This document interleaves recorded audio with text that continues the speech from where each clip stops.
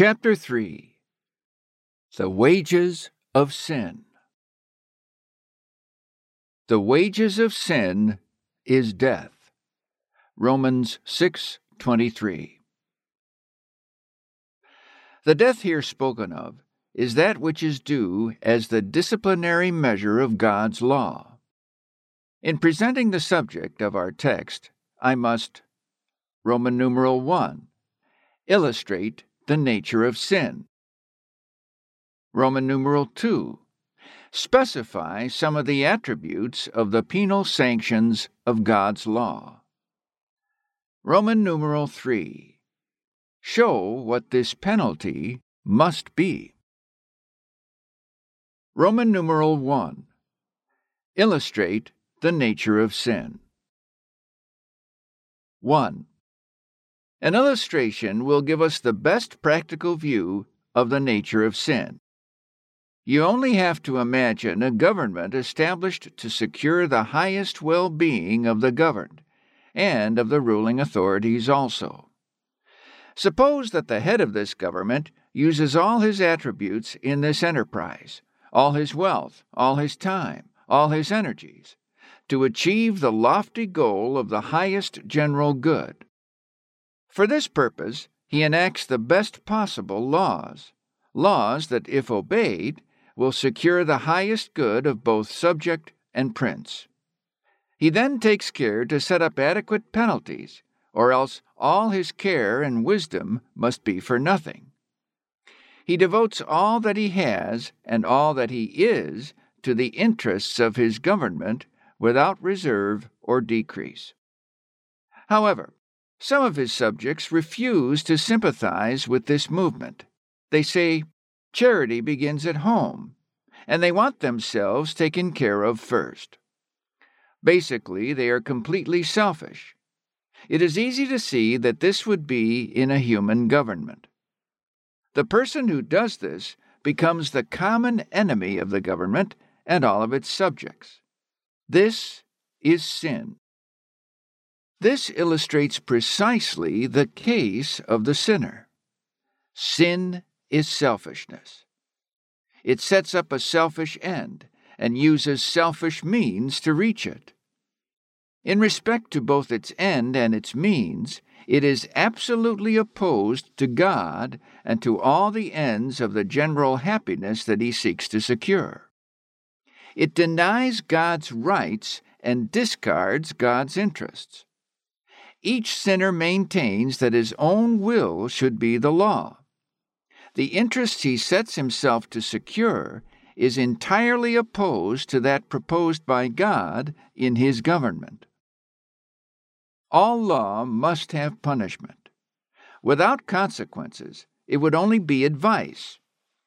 It is therefore essential to the distinctive and inherent nature of law that it have punishment. These punishments promise reward for obedience, and they also threaten penalty for disobedience. They vindicate the honor of the violated law. These punishments may be either natural or governmental. Often both forms exist in other governments than the divine. Natural penalties are those evil consequences that naturally result without any direct interference of government to punish. Therefore, in all governments, the disrespect of its friends falls as a natural penalty on transgressors. They are the natural enemies of all good subjects.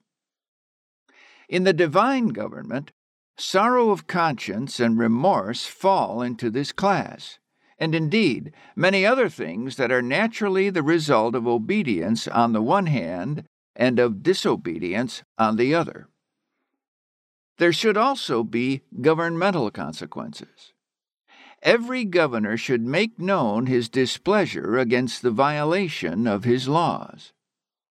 To leave the whole question of obedience to mere natural consequences is obviously unjust to society. Inasmuch as governments are established to sustain law and secure obedience, they are bound to put forth their utmost energies in this work. Another related instrument of government, under some circumstances, is that which we call discipline. One object of discipline is to go before the pain of penalty and force unwilling eyes to open to see that law has a government to back it up, and that the sinner has a terrible penalty to fear.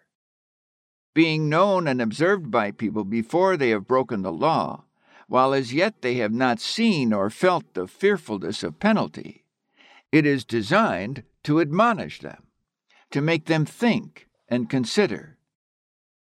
Thus, its special object is the good of the subject on whom it falls, and of those who may witness its penalties being carried out. It does not propose to sustain the dignity of law by severe punishment. This belongs exclusively to the area of penalty. Discipline, therefore, is not punishment in the sense of visiting crime with deserved punishment, but aims to deter the subject of law from violating its precepts. Disciplinary measures could scarcely exist under a government of pure law, because such a government cannot defer inflicting the penalty. Discipline presupposes a state of suspended penalty. Therefore, corrective measures must be broadly distinguished from disciplinary measures. We are sinners, and therefore have little occasion now to dwell on the profitable features of God's government.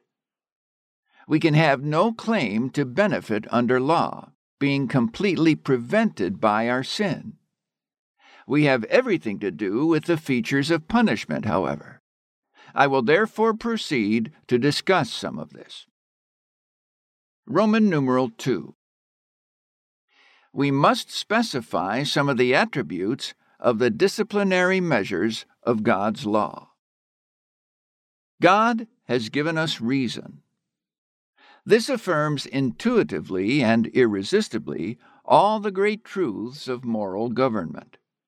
There are certain attributes that we know must belong to the moral law, such as intrinsic justice. The penalty should threaten no more and no less than is just. Justice must be an attribute of God's law, or else the whole universe must inevitably condemn it. Intrinsic justice means and implies that the penalty should be equal to the obligation violated.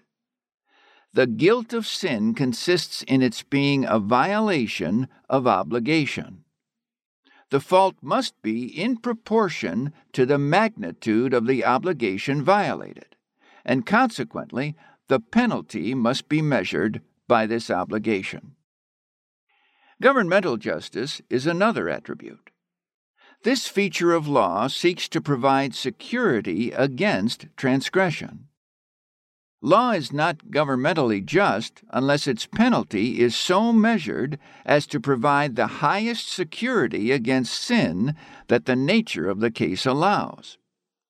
Suppose under any government that the punishment of law is insignificant and is not at all proportioned to the end to be secured. Such a government is unjust to itself and to the interests it is committed to maintain. Therefore, a good government must be governmentally just, providing in the severity of its penalties and in the certainty of those penalties being carried out the highest security that its law will be obeyed. Corrective punishments should be worthy of the end aimed at by the law and by its author. Government is only a means to an end, with the proposed end being universal obedience and its consequent happiness. If law is indispensable for obtaining this end, its penalty should be structured accordingly. The penalty, then, should be assigned according to the importance of the precept. If the specific law is of fundamental importance, of such importance that disobedience to it undermines the very existence of all government, then it should be guarded by the greatest and most solemn penalties. the penalties attached to its violation should be of the highest order.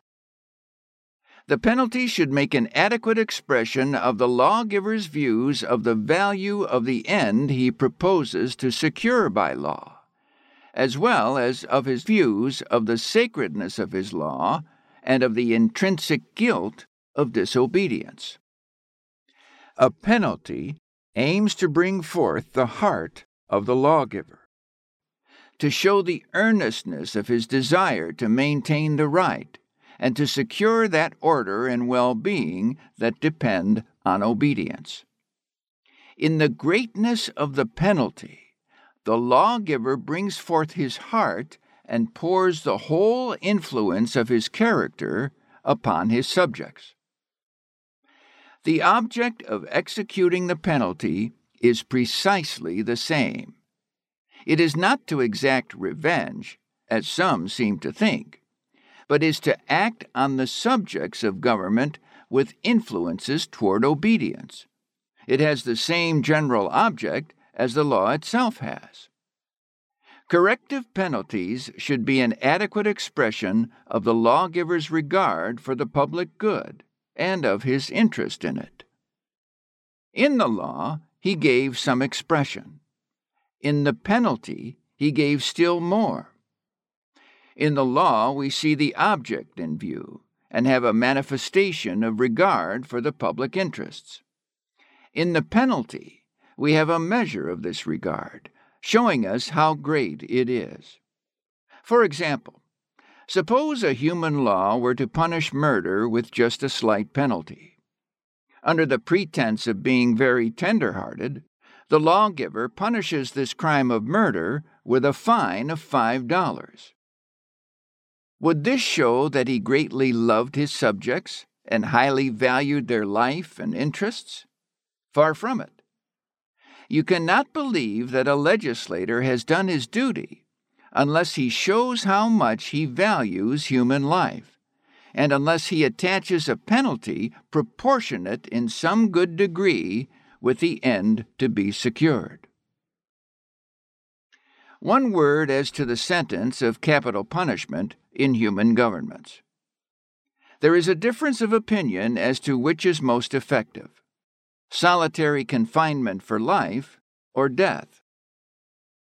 Leaving this question without remark, I have to say that no one ever doubted that the murderer deserves to die.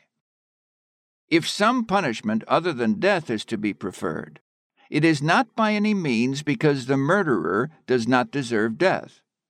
No one can doubt this for a moment. It is one of the unalterable principles of righteousness that if a person sacrifices the interest of another, he sacrifices his own. An eye for an eye, and life for life. Whoso sheddeth man's blood, by man shall his blood be shed. For in the image of God made he man. Genesis 9:6. We cannot but affirm that no government places sufficient emphasis on the protection of human life unless it guards this trust with its highest penalties. Where life and all its vital interests are at stake, there the penalty should be as great and serious as is possible. Moral means have two sides to their sensibility: hope and fear, and to these you can address the hope of good and the dread of evil. I am now speaking of the penalty. This is addressed only to fear. I have said in substance that a penalty should adequately assert and vindicate the rightful authority of the lawgiver. It should also provide, if possible, an adequate rebuke of sin, and it should be based on a just appreciation of its nature. God's moral government embraces the whole intelligent universe and stretches with its vast results onward through eternity. Therefore, the sweep and breadth of its interests are absolutely unlimited, and consequently, the penalties of its law being set to vindicate the authority of this government and to sustain these immeasurable interests, should be beyond measure dreadful. If anything beyond and more dreadful than the threatened penalty could be conceived, all minds would say this is not enough. With any just views of the relations and the guilt of sin, they could not be satisfied unless the penalty is the greatest that could be conceived. Sin is so vile, so harmful, so terribly destructive, and so far-sweeping in its ruin, that moral agents could not feel that enough is done as long as more could be done. Roman numeral 3. What is the penalty of God's moral law? Our text answers that the wages of sin is death. This certainly is not physical death, for both saints and animals die, neither of whom can be receiving the wages of sin. Besides, this would be no penalty if, after it is carried out, people went immediately to heaven. Such a penalty, considered as the wages of sin, would only be an insult to God's government. This cannot be spiritual death, for this is nothing else than a state of entire disobedience to the law. You cannot well conceive anything more absurd than to punish a person for disobedience by subjecting him to perpetual disobedience, an effort to sustain the law by dooming such offenders to perpetually violate the law, and nothing more. This death is, though, endless misery, corresponding to the death penalty in human governments. Everybody knows what this is.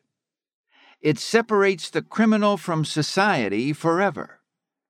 It excludes him at once and completely from all the privileges of the government, and hands him over to hopeless ruin. Nothing more dreadful can be inflicted. It is the extreme penalty, fearful beyond any other, that is possible for man to inflict. There can be no doubt that death, as spoken of in our text, is intended to correspond to the death penalty in human governments. For the wages of sin is death, but the gift of God is eternal life through Jesus Christ our Lord. Romans 6:23. You will also observe that in our text, the gift of God, that is, eternal life through Jesus Christ our Lord, is directly contrasted with death, the wages of sin. This fact may throw light on the question respecting the nature of this death. We must look for the antithesis of eternal life. This eternal life is not merely an eternal existence. Eternal life never means merely an eternal existence in any place where it is used in Scripture, but it does mean a state of eternal blessedness, implying eternal holiness as its foundation. The use of the term life in Scripture in the sense of real life, a life worth living, that is, real and rich enjoyment, is so common as to supersede the necessity of special proof. The penalty of death is therefore the opposite of eternal life. It is eternal misery. I must say a few words now regarding the objections raised against this doctrine of eternal punishment. All the objections I have ever heard amount only to this, that it is unjust. They may be expressed in somewhat various phraseology, but this is the only idea that is involved. 1. It is claimed to be unjust because life is so short. How strangely people talk. Do they think that life is so short that people do not have time to sin enough to deserve eternal death? Do they forget that one sin incurs the penalty due for sinning? How many sins does it take to make one transgression of the law of God? People often talk as if they suppose it must require a great many, as if a person must commit a great many murders before he has committed the crime of murder enough to fall under the sentence of the court. What? Will a person come before the court and plead that although he has certainly broken the law, yet he has not lived long enough and has not broken the law enough times to incur its penalty? What court on earth ever recognized such a plea as proving anything else other than the foolishness and guilt of the one who made it? 2. It is also urged that man is so small, so very insignificant a being, that he cannot possibly commit an infinite sin. What does this objection mean? Does it mean that sin is an act of creation and is to be measured, therefore, by the magnitude of that something that it creates? This would be an exceedingly wild idea of the nature of sin. Does the objection mean that people cannot violate an obligation of infinite strength? That meaning is simply false, as everybody must know.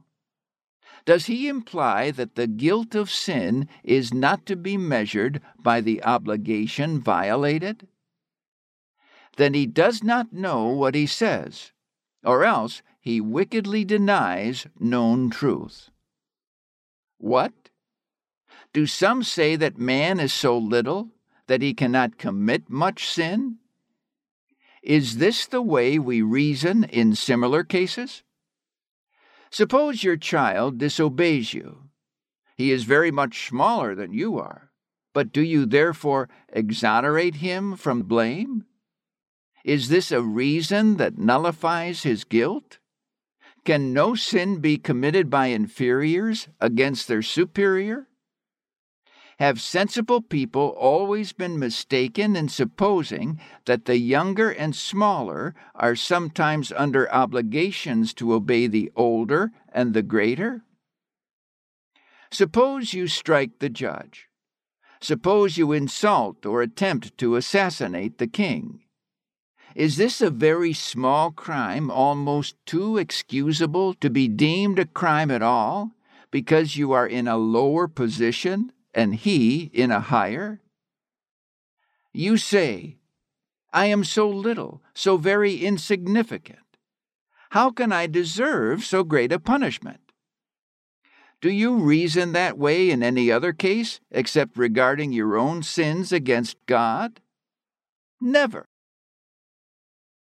3. Some people say, sin is not an infinite evil.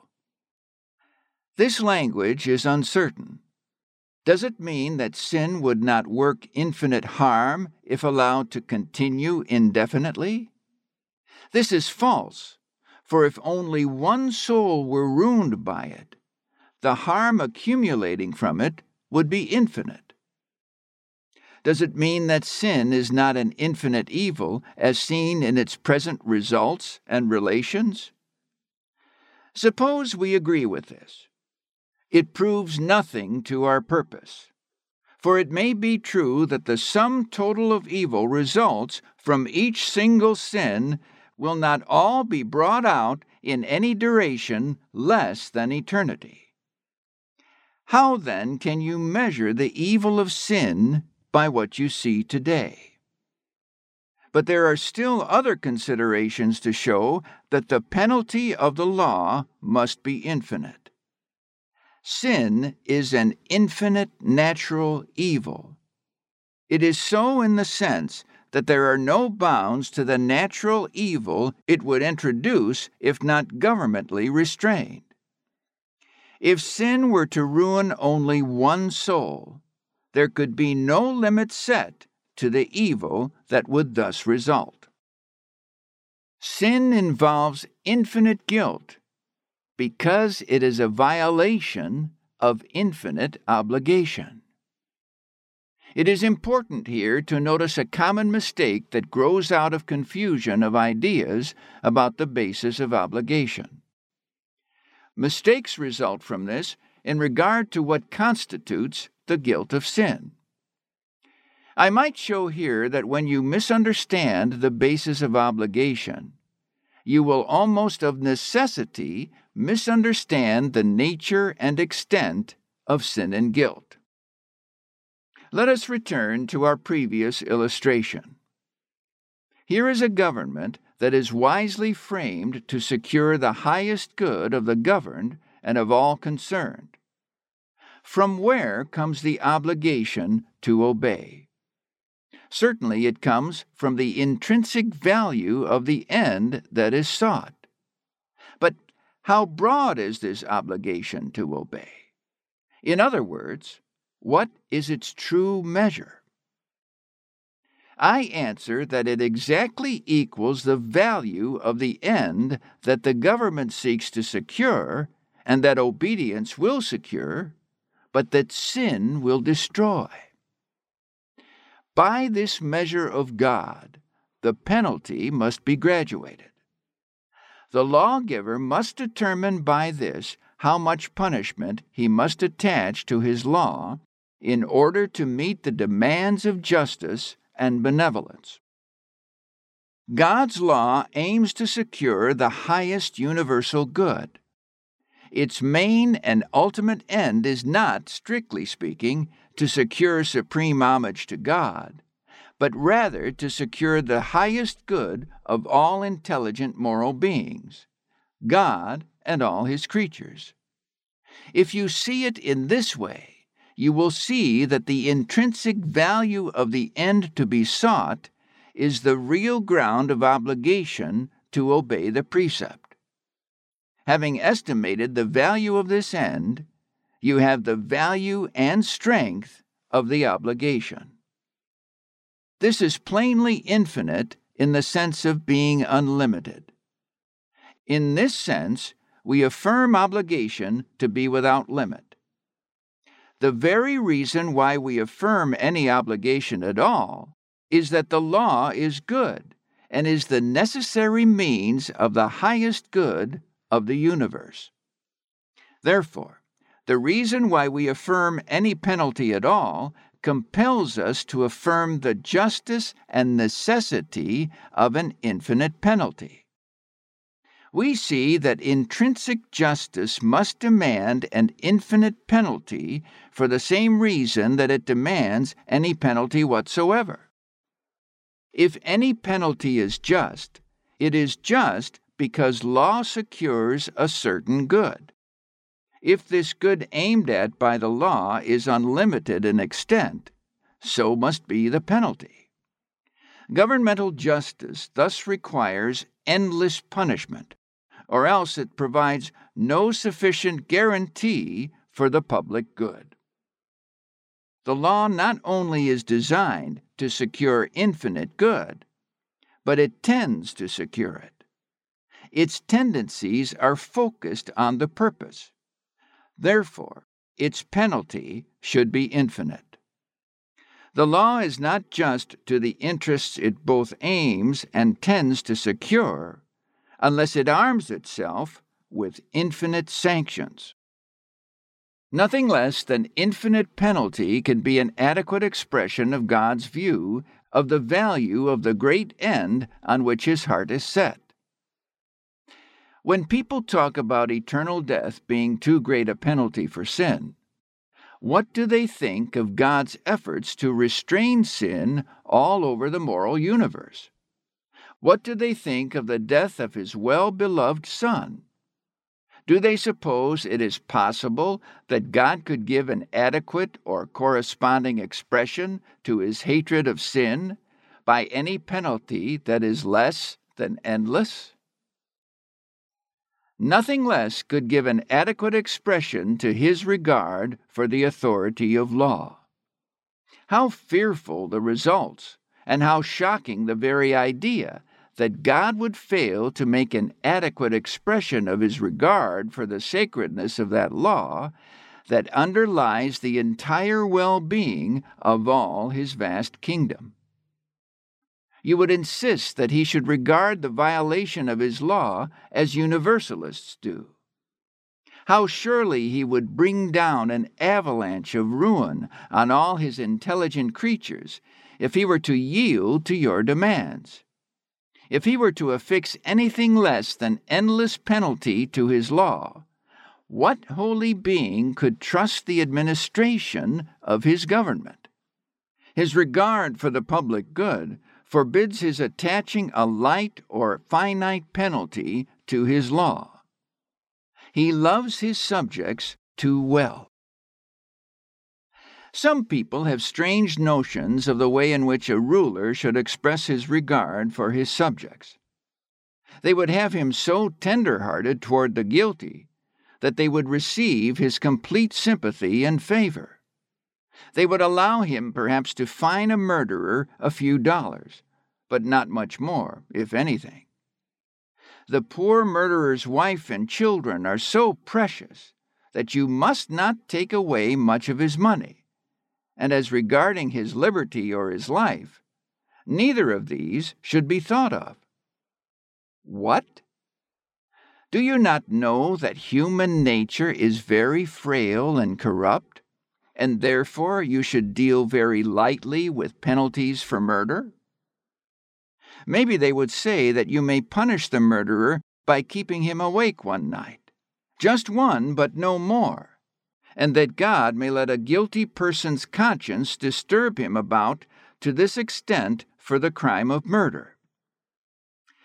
The Universalists do tell us that they will allow the Most High God to give a person a conscience that will trouble him a little if he commits murder.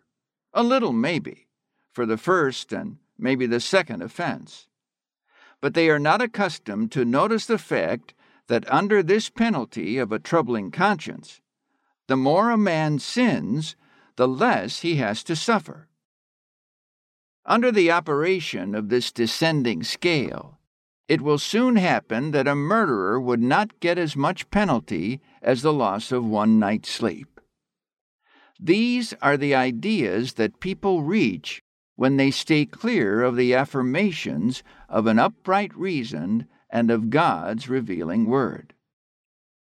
Speaking now to those who have a moral sense to affirm the right, as well as eyes to see the operation of law, I know you cannot deny the logical necessity of the death penalty for the moral law of God. There is a logical connection to every one of these propositions that you cannot escape.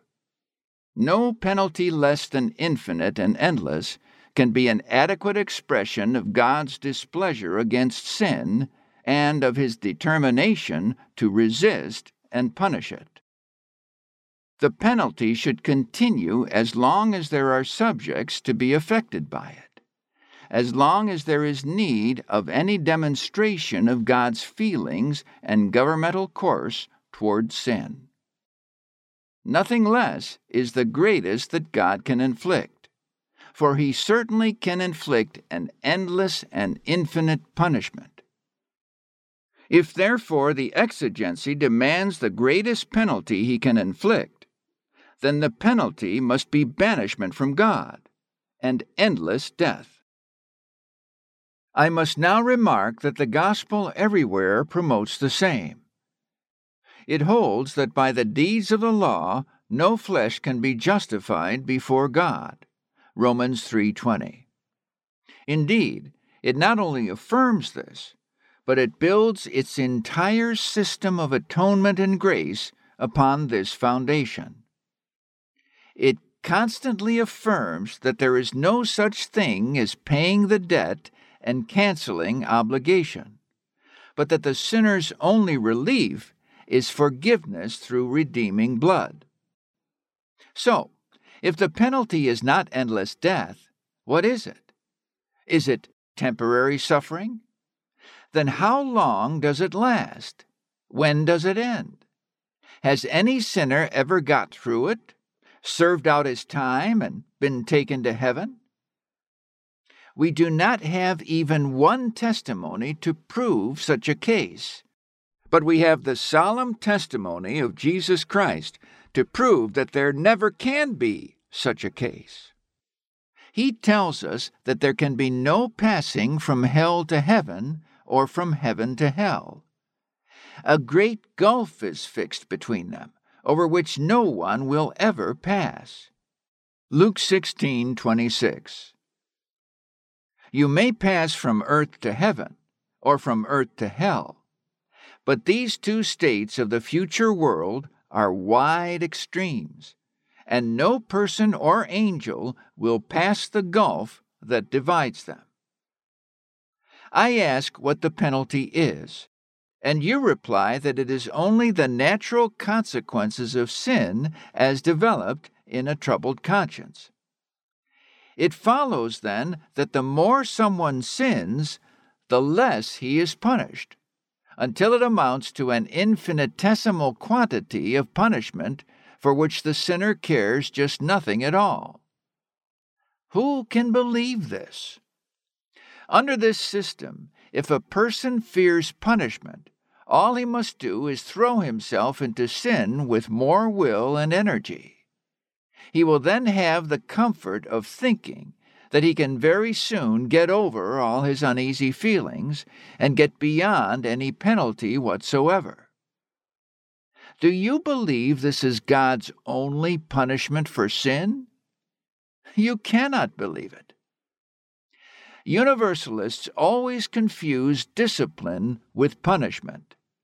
They overlook this fundamental distinction and think that everything that people suffer here in this world is only punishment.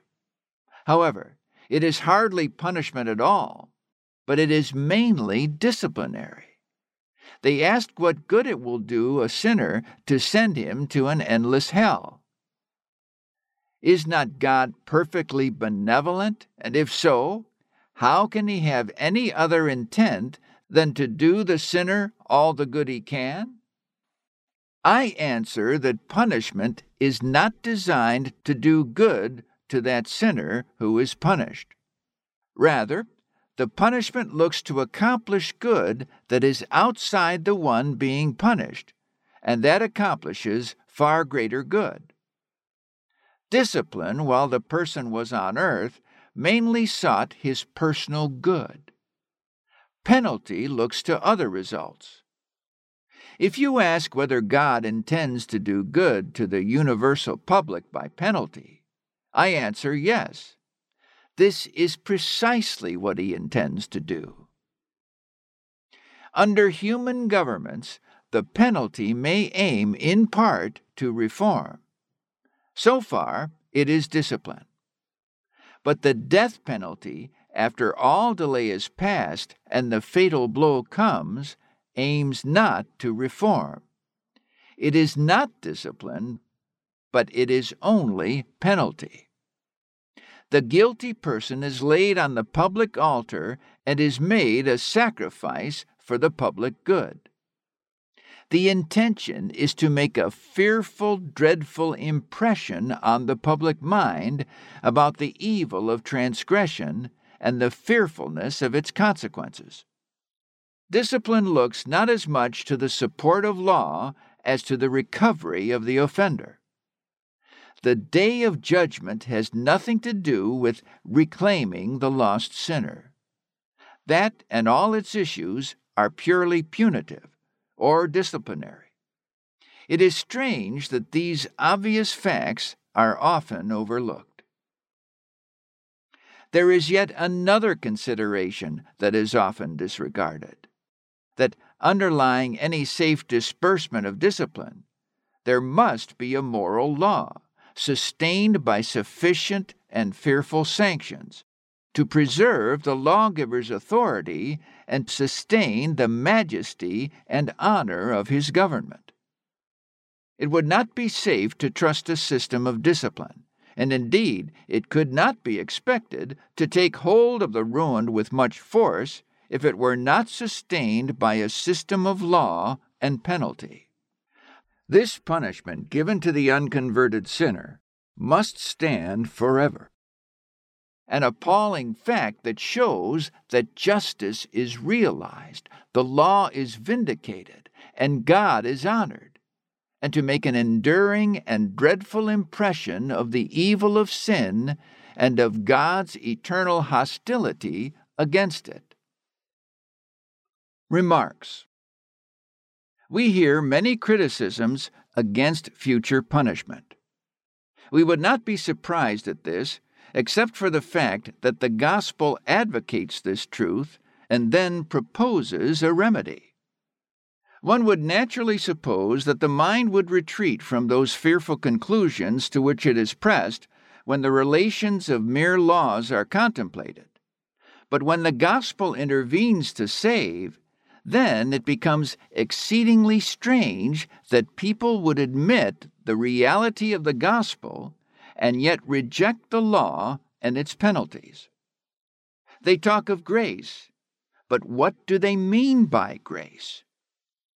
When people deny the fact of sin, there is no room or occasion for grace in the gospel. To those who formally admit the fact of sin while essentially denying its sinfulness, grace is only a name. What right do people have to claim that they respect the gospel if they reject the punishments of the law of God and labor to disprove their reality? They make it only a farce, or at least a system of restitution for unreasonably severe laws under the legal system. Let not those who so dismiss the law assume that they honor God by applauding His gospel. The representations of the Bible in regard to the final doom of the wicked are very remarkable. Spiritual truths are revealed by natural objects, such as the gates and walls of the New Jerusalem, to present the splendors and glories of the heavenly state. A spiritual telescope is put into our hands, and we are permitted to point it toward the glorious city, whose builder and maker is God. Hebrews 11:10. We may survey its inner sanctuary, where the worshiping hosts praise God without ceasing. We see their flowing robes of white, the palms of victory in their hands, the beaming joy of their faces, and the expressions of divine joy in their souls. This heaven is portrayed in symbolism. Who supposes that this is intended as hyperbole? Who criticizes these representations as extravagant in speech, as if designed to overrate the case or to raise unwarrantable expectations? No one believes this. No one ever brings this accusation against what the Bible says about heaven. What is the purpose in using this figurative method of representation? Beyond question, the purpose is to give the best possible idea of the facts. Then we have the other side. The veil is lifted, and you come to the very verge of hell to see what is there. Whereas on the one hand all was glorious, on the other all is fearful and full of horrors. There is a bottomless pit. A deathless soul is cast into it. It sinks and sinks and sinks, going down into that dreadful pit that knows no bottom, weeping and wailing as it descends, and you hear its groans as they echo and re-echo from the sides of that dread cavern of woe. Here is another image. You have a lake of fire and brimstone, Revelation 20:10. And you see lost sinners thrown into its waves of rolling fire. They land upon its burning shore and gnaw their tongues for pain. Their worm dieth not, and the fire is not quenched. Mark 9:44. Not one drop of water can reach them to cool their tongues, as they are tormented in that flame. Luke 16:24. What do you think of this? Has God said these things to frighten our poor souls? Did he intend to play on our fears for his own amusement? Can you think so? No. Does it not rather grieve his heart that he must build such a hell and must plunge therein the sinners who will not honor his law and who will not embrace salvation from sinning through his grace? The waves of death roll darkly under the eye of the holy and compassionate one. He has no pleasure in the death of the sinner, Ezekiel 33:11. But he must sustain his throne and save his loyal subjects if he can. Turn to another scene. Here is a deathbed. Did you ever see a sinner die? Can you describe the scene? Was it a friend, a relative, someone very dear to your heart? How long was he dying? Did it seem to you that the agony of death would never end? When my last child died, the struggle was long. It was dreadfully protracted and agonizing. 24 hours in the agonies of fading nature. It made me sick. I could not watch it. But suppose it had continued until now. I would long since have died myself under the anguish and nervous exhaustion of witnessing such a scene. So would all our friends. Who could survive to the final end of such an awful death? Who would not cry out, "O God, cut it short in mercy"? When my wife died, her death struggles were long and heartrending. If you had been there, you would have cried mightily to God, "Cut it short! Oh, cut it short, and relieve this dreadful agony." But suppose it had continued on and on, all day and night, day after day, through its slow-moving hours, and night after night, long nights, as if there could be no morning. The figure of our text supposes eternal dying. Let us imagine such a case. Suppose it would actually occur in some dear circle of sympathizing friends. A poor man cannot die. He lingers in the agony of death for a month, a year, 5 years, 10 years, until all his friends are broken down and fall into their graves under the insupportable horror of the scene. Yet still the poor man cannot die. He outlives one generation, and then another, and another. 100 years he is dying in mortal agony, yet he comes no nearer to the end. What would you think of such a scene? It would be an illustration, just a feeble illustration of the terrible second death. God wants us to understand what a terrible thing sin is and what fearful punishment it deserves. He would willingly show us by such examples how terrible the doom of the determined sinner must be. Did you ever see a sinner die? Did you not cry out, "Surely the curse of God has fallen heavily on this world"? This is only a weak example of that heavier curse that comes in the second death. The text affirms that death is the wages of sin. It is just what sin deserves. Labor earns wages and creates a rightful claim to such a payment. In the same way, people earn wages when they sin. They become entitled to their pay. God considers himself obligated to give them their well-deserved wages. As I have often said, I would not say one word in this direction to distress your souls if there were no hope and no mercy possible.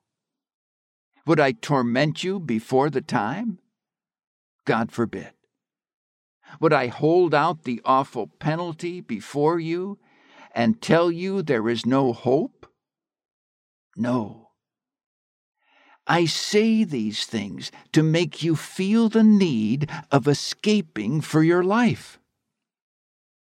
Think of this. The wages of sin is death. God wants to erect a monument that will proclaim to all the universe, "Stand in awe and sin not." God desires people, when they see this, to say, "What a dreadful thing sin is." People are inclined to exclaim, "How horrible the penalty!" They are too likely to overlook the horrible sin and the deserved punishment of sin. When God lays a sinner on his deathbed before our eyes, he invites us to look at the penalty of sin. There he lies, agonizing, groaning, quivering, and racked with pain. Yet he lives, and lives on.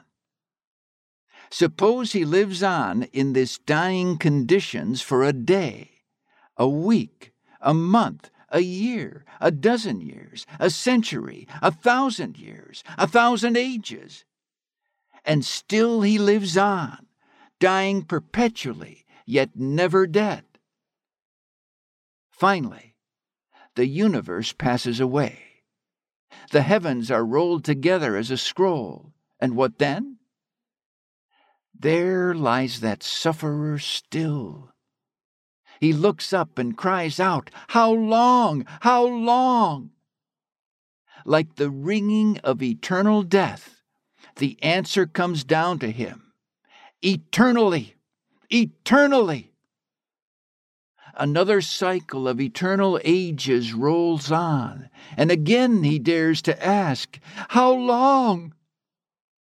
Again the answer calls back, "Eternally, eternally."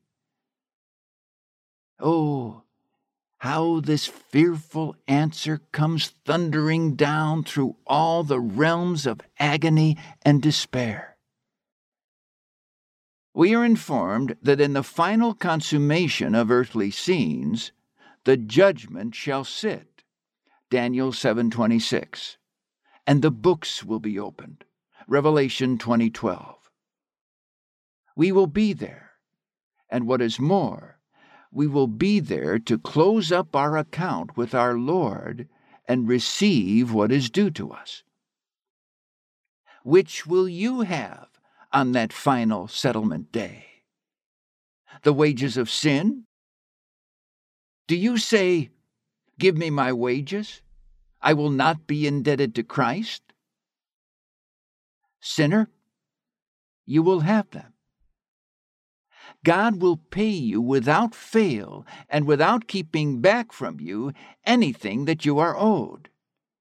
He has made all the necessary arrangements and has your wages ready. But take care what you do. Look again before you take your final leap. The curtain will soon fall, and all hope will have perished. Where then will I be? Where will you be? Will you be on the right hand or on the left? Matthew 25:31-46. The Bible places hell in the sight of heaven. The smoke of their torment, as it rises up forever and ever, is in full view of the heights of the heavenly city. You adore and worship God there. But as you cast your eye far off toward where the rich man lay, you see what it costs to sin.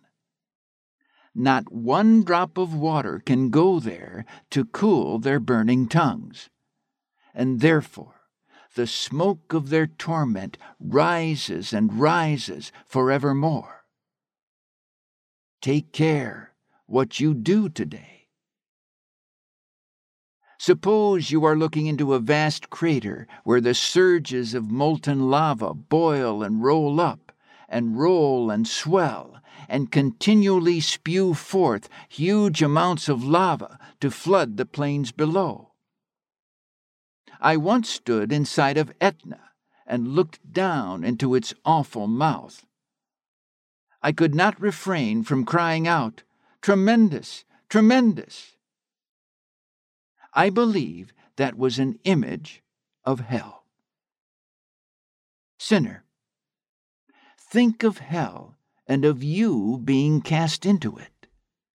The lake of fire pours forth its volumes of smoke and flame forever, never ceasing, never exhausted. Upon that spectacle, the universe can look and read, "The wages of sin is death." Keep yourself from sin, since this is the fate of the unpardoned sinner. Think what a demonstration this is in the government of God. What an exhibition this is of His holy justice and of His inflexible purpose to sustain the interests of His holiness and happiness in all His vast dominions. Is not this worthy of God and of the sacredness of His great design of moral government? Sinner, you can still escape this fearful doom. This is the reason why God has revealed hell in His faithful word. Will this revelation to you be in vain, and worse than in vain? What would you think if this whole congregation were pushed by some resistless force right up to the very brink of hell? But just as it seemed that we are all to be pushed over the dreadful edge, an angel rushes in, shouting as with seraphic trump, "Salvation is possible! Glory to God! Glory to God! Glory to God!" You cry aloud, "Is it possible?" "Yes, yes," he cries. "Let me take you up in my broad, loving arms and carry you to the feet of Jesus, for He is mighty and willing to save." Is all this mere talk? No. For even if I could wet my lips with the dews of heaven and bathe my tongue in its founts of eloquence, I could not even then describe the realities. Oh, Christians, are you trying to figure out how to get a little more property or more possessions, yet neglecting souls? Beware that you do not ruin souls that can never live again. Do you say that you thought they knew it all? They reply to you, "I did not think you believed a word of it yourselves. You did not act as if you did. Are you going to heaven? Well, I am going down to hell. There is no help for me now. You will sometimes think of me then, as you will see the smoke of my suffering rising up darkly across the glorious heavens. After I have been there a long, long time, you will sometimes think that I, who once lived by your side, am there. You cannot pray for me then, but you will remember that once you could have warned me and might have saved me. I think that if there could be any bitterness in heaven, it would enter through such an avenue and spoil your happiness there.